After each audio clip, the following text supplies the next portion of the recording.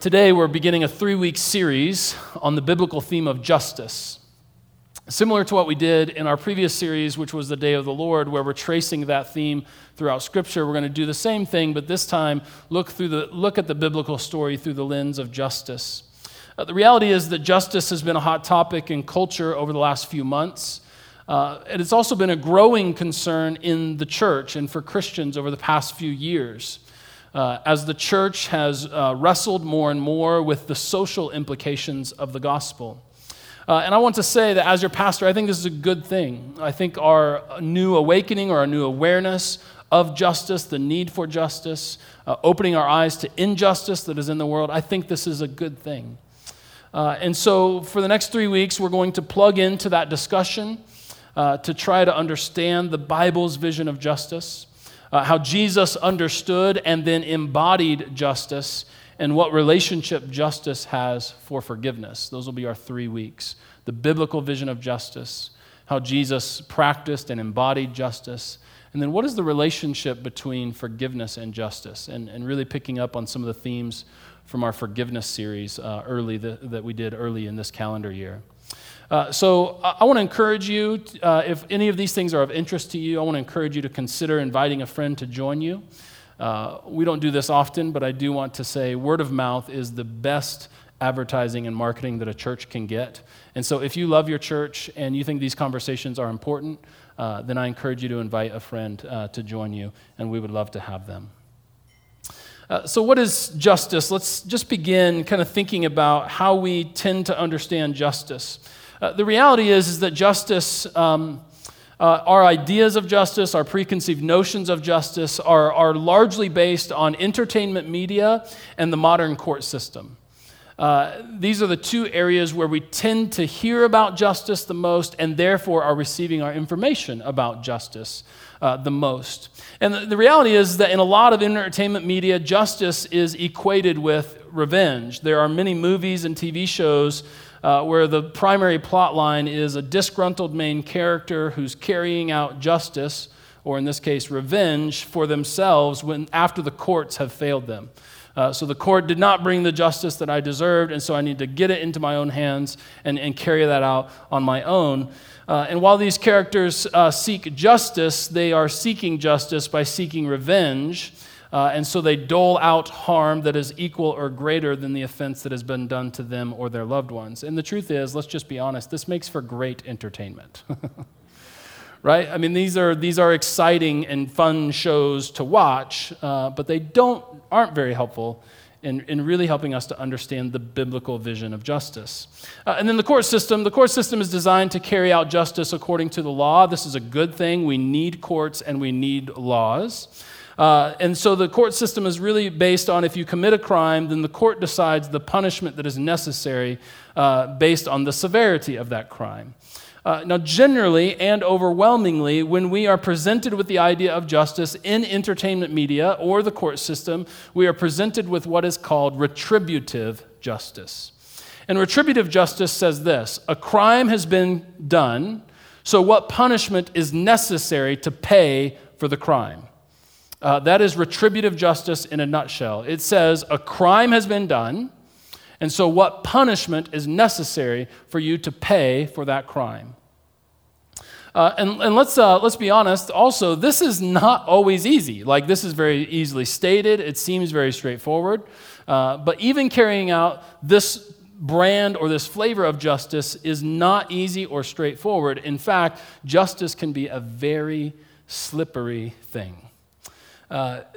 Think about some of your own disputes that maybe you have when you are seeking justice. The reality is that justice can very easily be reduced to getting our own way. In other words, it's easy to define justice as the outcome that will favor us. Let me give you an example. Let's say there's a dispute between two neighbors about the location of the property line because they're building a fence, right, on the property line, and there's a dispute about where this fence should go and where the exact property line is. Now, they try to solve it, they try to work it out amongst themselves, but the conflict escalates, and so they go to the courts, counting on the court to carry out justice and make it right. Now, the first neighbor believes justice will be carried out if the court rules in his favor, right? And then the second neighbor, ironically, feels exactly the same way. Justice will only be carried out if the court rules in her favor. But what if, after looking at all the facts of the case, the court decides to return the land to the native tribe from which it was stolen generations ago? Right? Justice is a slippery thing. You see what I'm saying, right? And oftentimes, it's either justice is reduced to getting our own way, an outcome that is favorable to me, that's justice, or justice is carried out in retributive ways. What crime has been committed and what payment is necessary for you, or what punishment is necessary for you to pay for the crime.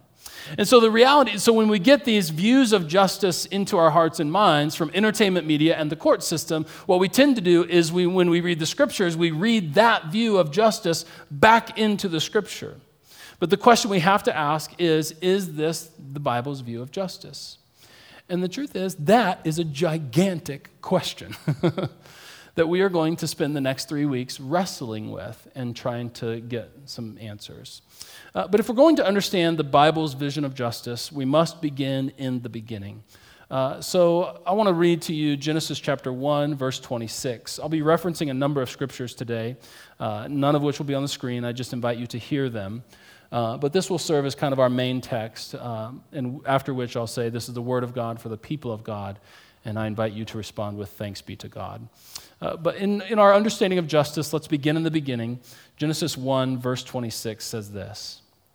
Then God said, "Let us make mankind in our image, in our likeness, so that they may rule over the fish in the sea and the birds of the sky, over the livestock and all of the wild animals, over all of the creatures that move along the ground."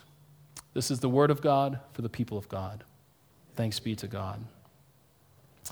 This verse is packed full of a number of things. I want to point out a couple of things this morning. The first thing that we come across in this verse is God saying, "Let us make mankind in our image." Now, I won't deal with the Trinitarian nature of the plural pronoun today. I did that in my theology class yesterday. But let's just work with this reality and this truth that humans are made in the image of God. And we could talk about a lot of different things that this means, but I want to point out one aspect of this. That what we see in the creation story is that God has authority over all of creation, even to the point that creation obeys the sound of his voice when he speaks. And yet the pinnacle of all of creation is human beings because they are unique. And for the reason they are unique is because we are made in his image. And then he commands these first humans to rule over the earth and subdue it. And a lot of times that's used as an excuse to exploit creation, but more true to the scripture and more true to what is happening in this narrative is that God is sharing his authority. The one who has authority over all of creation is now giving part of his authority away, sharing that authority with humanity so that they might be his image-bearing creation in creation. And so in other words, he's inviting them to participate in his rule. Does this make sense? Part of what it means to bear the image of God is participate in ruling over creation with God. That we are then to rule over creation, to steward creation, to harness the power of the earth in a way that honors God, in a way that God would rule over creation itself. That we are co-rulers with him. That we steward creation in ways that honor him. And in fact, I would say to you that this is actually God's divine calling on humanity to together rule over the earth by harnessing its power to bring about good to one another.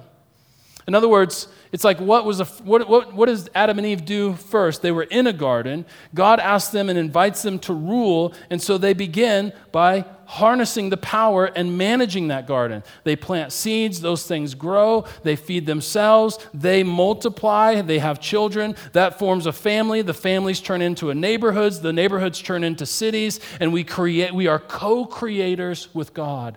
That part of the beauty and the calling of humanity is to harness the earth's power for the good of one another. Does this make sense?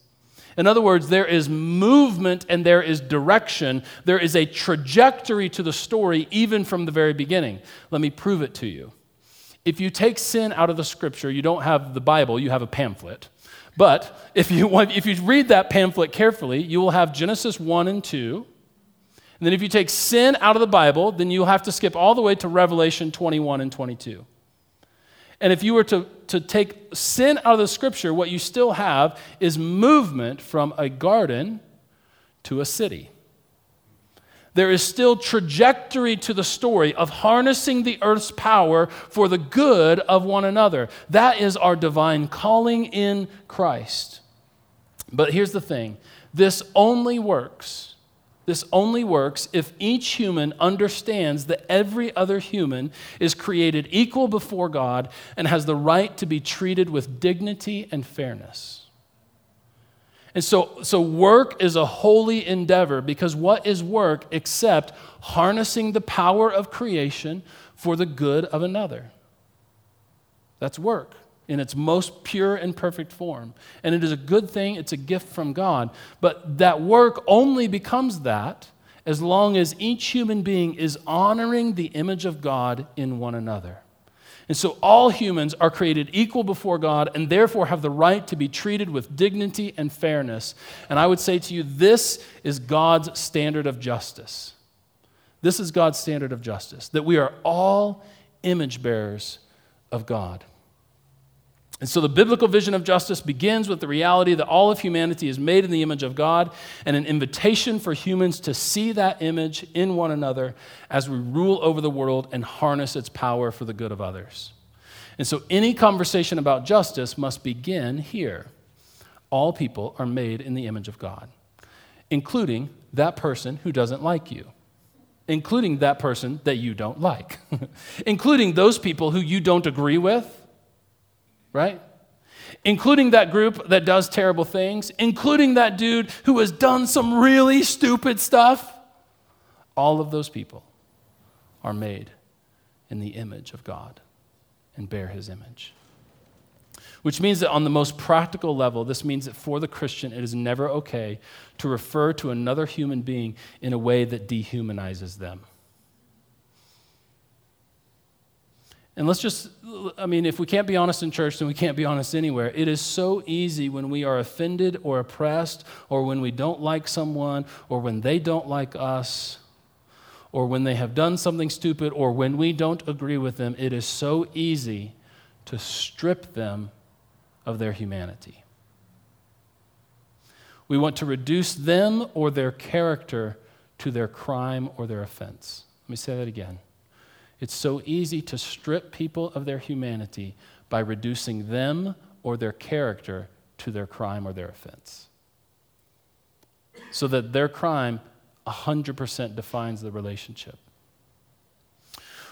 Or the other thing we tend to do is we tend to categorize people based on a whole set of assumptions that are probably incorrect or at least misinformed. And so the Bible is clear that when we do that, though, we are doing injustice toward that person or group or group of people, because we aren't honoring the image of God that is in them. Does this make sense? Now, to be clear, sin mars the image of God in us, but all humans still bear the image of God, no matter how scarred that image may be, right? So honoring the image of God in someone is not saying that what they did is okay, or what they did is acceptable, or what they did is even good or godly. We can still call actions evil while still maintaining that that person bears the image of God, as it is marred by sin. In fact, one of the most helpful things in coming to a place of forgiveness and seeking reconciliation is to see the shared humanity of our offender. And we talked about that in the forgiveness series, but I think it's really an important part that one of the best ways that we can get to a point where we're able to offer forgiveness or get to a point where we're able to seek reconciliation is to honor the humanity and see the shared humanity in our offender. And listen, this is incredibly easy to say and incredibly difficult to do. Incredibly difficult to do. This is not easy in any stretch of the imagination. But the Bible is clear that if we don't see the shared humanity in people, when we don't do this, it is unjust. And injustice is all over our world, right? We don't have to look very far to see injustice. Injustice like taking advantage of those who have less power, or exploiting those with less resources, or beginning to like dehumanizing a group of people that we disagree with, or seeing ourselves as being fundamentally better or more valuable than another group of people or person.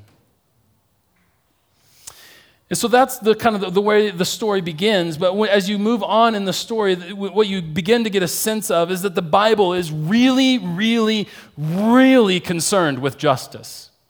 That this is a theme that comes up over and over and over again. In fact, justice appears over 400 times in the Old Testament alone.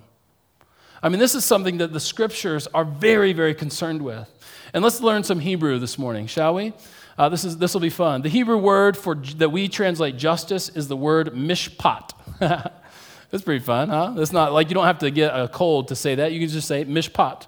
Mishpat is the Hebrew word that we translate justice. And it's a really interesting word. It actually refers to uprightness or a plumb line. It's a way of saying, essentially, the core meaning of mishpat is making sure everyone in the community is treated fairly as one who bears the image of God. The core meaning of mishpat is making sure that everyone in the community is treated fairly as one who bears the image of God. And as the Old Testament story is clear, as the Old Testament story is told, it's clear that God is deeply concerned about mishpat.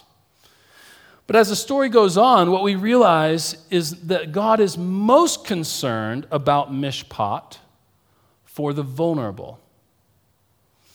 And there's actually what theologians have come to call the quartet of the vulnerable. Because over and over and over again in the biblical story, when talking about mishpat, there are four groups of vulnerable people that are brought up again and again. And so theologians have called them the quartet of the vulnerable. And so what we realize is that God is most concerned, and especially concerned, about mishpat for the widow, the orphan, the immigrant, and the poor. In fact, here are just a few passages of Scripture that talk about mishpat in this way. Deuteronomy 24:17, do not deprive the foreigner or the fatherless of justice, or take the cloak of the widow as a pledge. In that one verse alone, 3 out of the 4 are mentioned. Exodus 23:6, do not deny justice to the poor people in your midst in their lawsuits. Proverbs 31:8 and 9, speak up for those who cannot speak for themselves, for the rights of those who are destitute. Speak up and judge fairly, defend the rights of the poor and the needy. Psalm 146, verses 7 through 9, he upholds the cause of the oppressed, and he gives food to the hungry. The Lord sets the prisoner free. The Lord gives sight to the blind. The Lord lifts up those who are bowed down. The Lord loves the righteous. The Lord watches over the foreigner. He sustains the fatherless and the widow, and he frustrates the ways of the wicked. And so if you want to find, now the reality is, if you want to find retributive justice in the Bible, it's there. I'm not going to deny that or try to hide behind that at all. If you want retributive justice and that's what you want from God, then you have a Bible verse that can prove that to you. But overwhelmingly, the biblical image of justice, of mishpat, is that of restorative justice. And so there's retributive justice that says a crime has been committed, so what punishment is necessary to pay for the crime? And then there's restorative justice, which says harm has been done. So what healing needs to take place in order to bring reconciliation? You see the difference? Retributive, a crime has been done. What punishment is necessary to pay for the crime? Restorative justice, harm has been done. What healing is necessary so that reconciliation can take place? And overwhelmingly, when talking about mishpat, the uprightness, the straightness, the plumb line for all people, what God is, especially the vulnerable, what God is talking about is restorative justice. That God has special concern for and the reason is this: God has special concern for justice for the vulnerable because it is the vulnerable who are having their image of God in them ignored or overlooked or oppressed or pushed out. And so it's like, why isn't God concerned about me, the most privileged of society? It's because no one is looking at me and not seeing the image of God. Right? People give me inherent value based on my income, based on the color of my skin, based on any number of categories. I am given value by society. But the vulnerable don't have that privilege. It's the image of God. The value is taken from them based on any number of things, right? I know this isn't easy to hear, but this needs to be said. And so value, image of Godness is taken away from them, and God says, no, that cannot be. You cannot look at any human being and rob them of the image of God that I have created them with. And so God is most concerned for the vulnerable because it is the vulnerable in our society that have the image of God stripped from them. At least in our view, right? That's in our perspective. Their image of God is always there. It's our perspective that robs them of that. And so God is concerned with justice that seeks to help and to advocate for the vulnerable, justice that makes sure everyone in the community is treated as an image bearer of the Creator God. That's mishpat. Now there's another fun word that I want to teach you this morning, because in the Hebrew language, there's two words that are so closely related, not in how they sound, but in concept, that you can't talk about one without talking about the other. And it's what we tend to translate as the English word righteousness. And the Hebrew word here is tzedakah. Justice and righteousness, mishpat and tzedakah, are deeply related terms. Now, if you're like me, when you hear righteousness, you think of superior morality, right? Or high personal piety. And so you look at someone and you say, I will never be as righteous as them. Right? And so righteousness, most often, as we hear it, is kind of superior morality, high personal piety. But the Hebrew word is actually pointing us to something different. The Hebrew word tzedakah, or righteousness, means treating each other with the dignity that they deserve as image bearers of God. And so mishpat, think of it this way, mishpat is the uprightness or the straightness for all in the community. And then tzedakah talks about that personal relationship. In other words, what mishpat and tzedakah show us together is that justice and righteousness are not philosophical ideas that exist in a vacuum. These are not philosophical ideas that exist in a vacuum, but rather they are deeply communal concepts that can only be carried out in relationship. That's what tzedakah is pointing us to, right relationship with one another, so that justice and righteousness can only be carried out in relationship or in community. You with me? And so justice is the restorative means by which all people have access to their rights. Righteousness is being in right relationship with one another and then treating each other with dignity as an image bearer. And the truth is, I just want today to lay the foundation. I want us to come away from today knowing this, that broadly speaking, the biblical vision of justice is one of restorative justice, in which all people are given their rights as image bearers of God. And that the Bible has a special concern for the widow, orphan, immigrant, and the poor. which is to say, the Bible's vision of justice is quite different from most of what we get through entertainment media, and we should resist any temptation to read our understanding of justice into the biblical text, and rather take the biblical text and understand our concept of justice out of that. With me?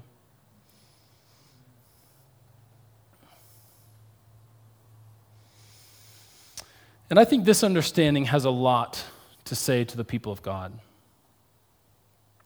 I've said this, I think, a few weeks ago, but just want to mention it again, that these are apocalyptic times in our culture. And in case you think that means a giant war is coming, the apocalypse, that's not. Apocalypse means unveiling. These are unveiling times in our culture. We're learning about things that perhaps were under the surface for a long time, but now are out in the open. And we have to kind of deal with some of those things. And we need to talk about those things around our dinner tables and in our life groups and wrestle with what it means to be the people of God in today's world. And I think a proper understanding of justice is central to that conversation. An understanding that justice has to begin with knowing that all people are made in the image of God and that they deserve to be treated with dignity and love as a result of that. And in some circles, this is scandalous, right? The love of, and I would say, as it should be, because the love of God is scandalous. There's nothing easy, cute, or neatly packaged about the unwielding, uncontrollable, unstoppable, no boundaries love of God. And it is scandalous. If we take the love of God seriously, it will scandalize each and every one of us, as it has scandalized me. I stand before you as a preacher who used to be really comfortable with neat and tidy boxes and just really clean and easy answers. And as the Lord has worked on my life over the years, and as I have become more aware of the love of God, it has scandalized me. And I think if we will take the love of God seriously, it will scandalize each one of us.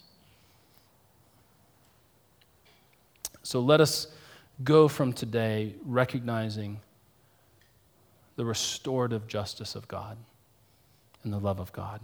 I want to end with a quote from this excellent book by author, theologian, Bishop N.T. Wright. It's called Evil and the Justice of God. It's an excellent read. It's not like some of his other works, which are north of 1,500 pages. This one is just a little pamphlet of 165 pages. So I think it's pretty accessible. It says this: God's justice is not simply a blind dispensing of rewards for the virtuous and punishments for the wicked. God's justice is a saving, healing, restorative justice. Because the God to whom justice belongs is the Creator God, who has yet to complete his original plan for creation, and whose justice is designed not simply to restore balance to a world that is out of kilter, but to bring to glorious completion and fruition the creation that is teeming with life and possibility. That's good. God's justice is not rewarding the virtuous, punishing the wicked. That may be part of it, but that's simply not all of it. God's is a saving, healing, restorative justice. And my hope is that in our hearts, we as a people of God can say amen. Not, I don't know about that. Right? But that our hearts would be softened to the point that we could be able to say amen and amen for God's saving, healing, justice. Let's pray. Heavenly Father, we come before you today perhaps confessing that maybe more often than not, what we are drawn to, what we want, is retributive justice. But God, help us to know today that your heart, revealed in Jesus Christ, is for restorative justice. Justice that seeks to heal and to save and to reconcile. Justice that is perfectly embodied and carried out in Jesus, who reconciled us to himself by way of the cross.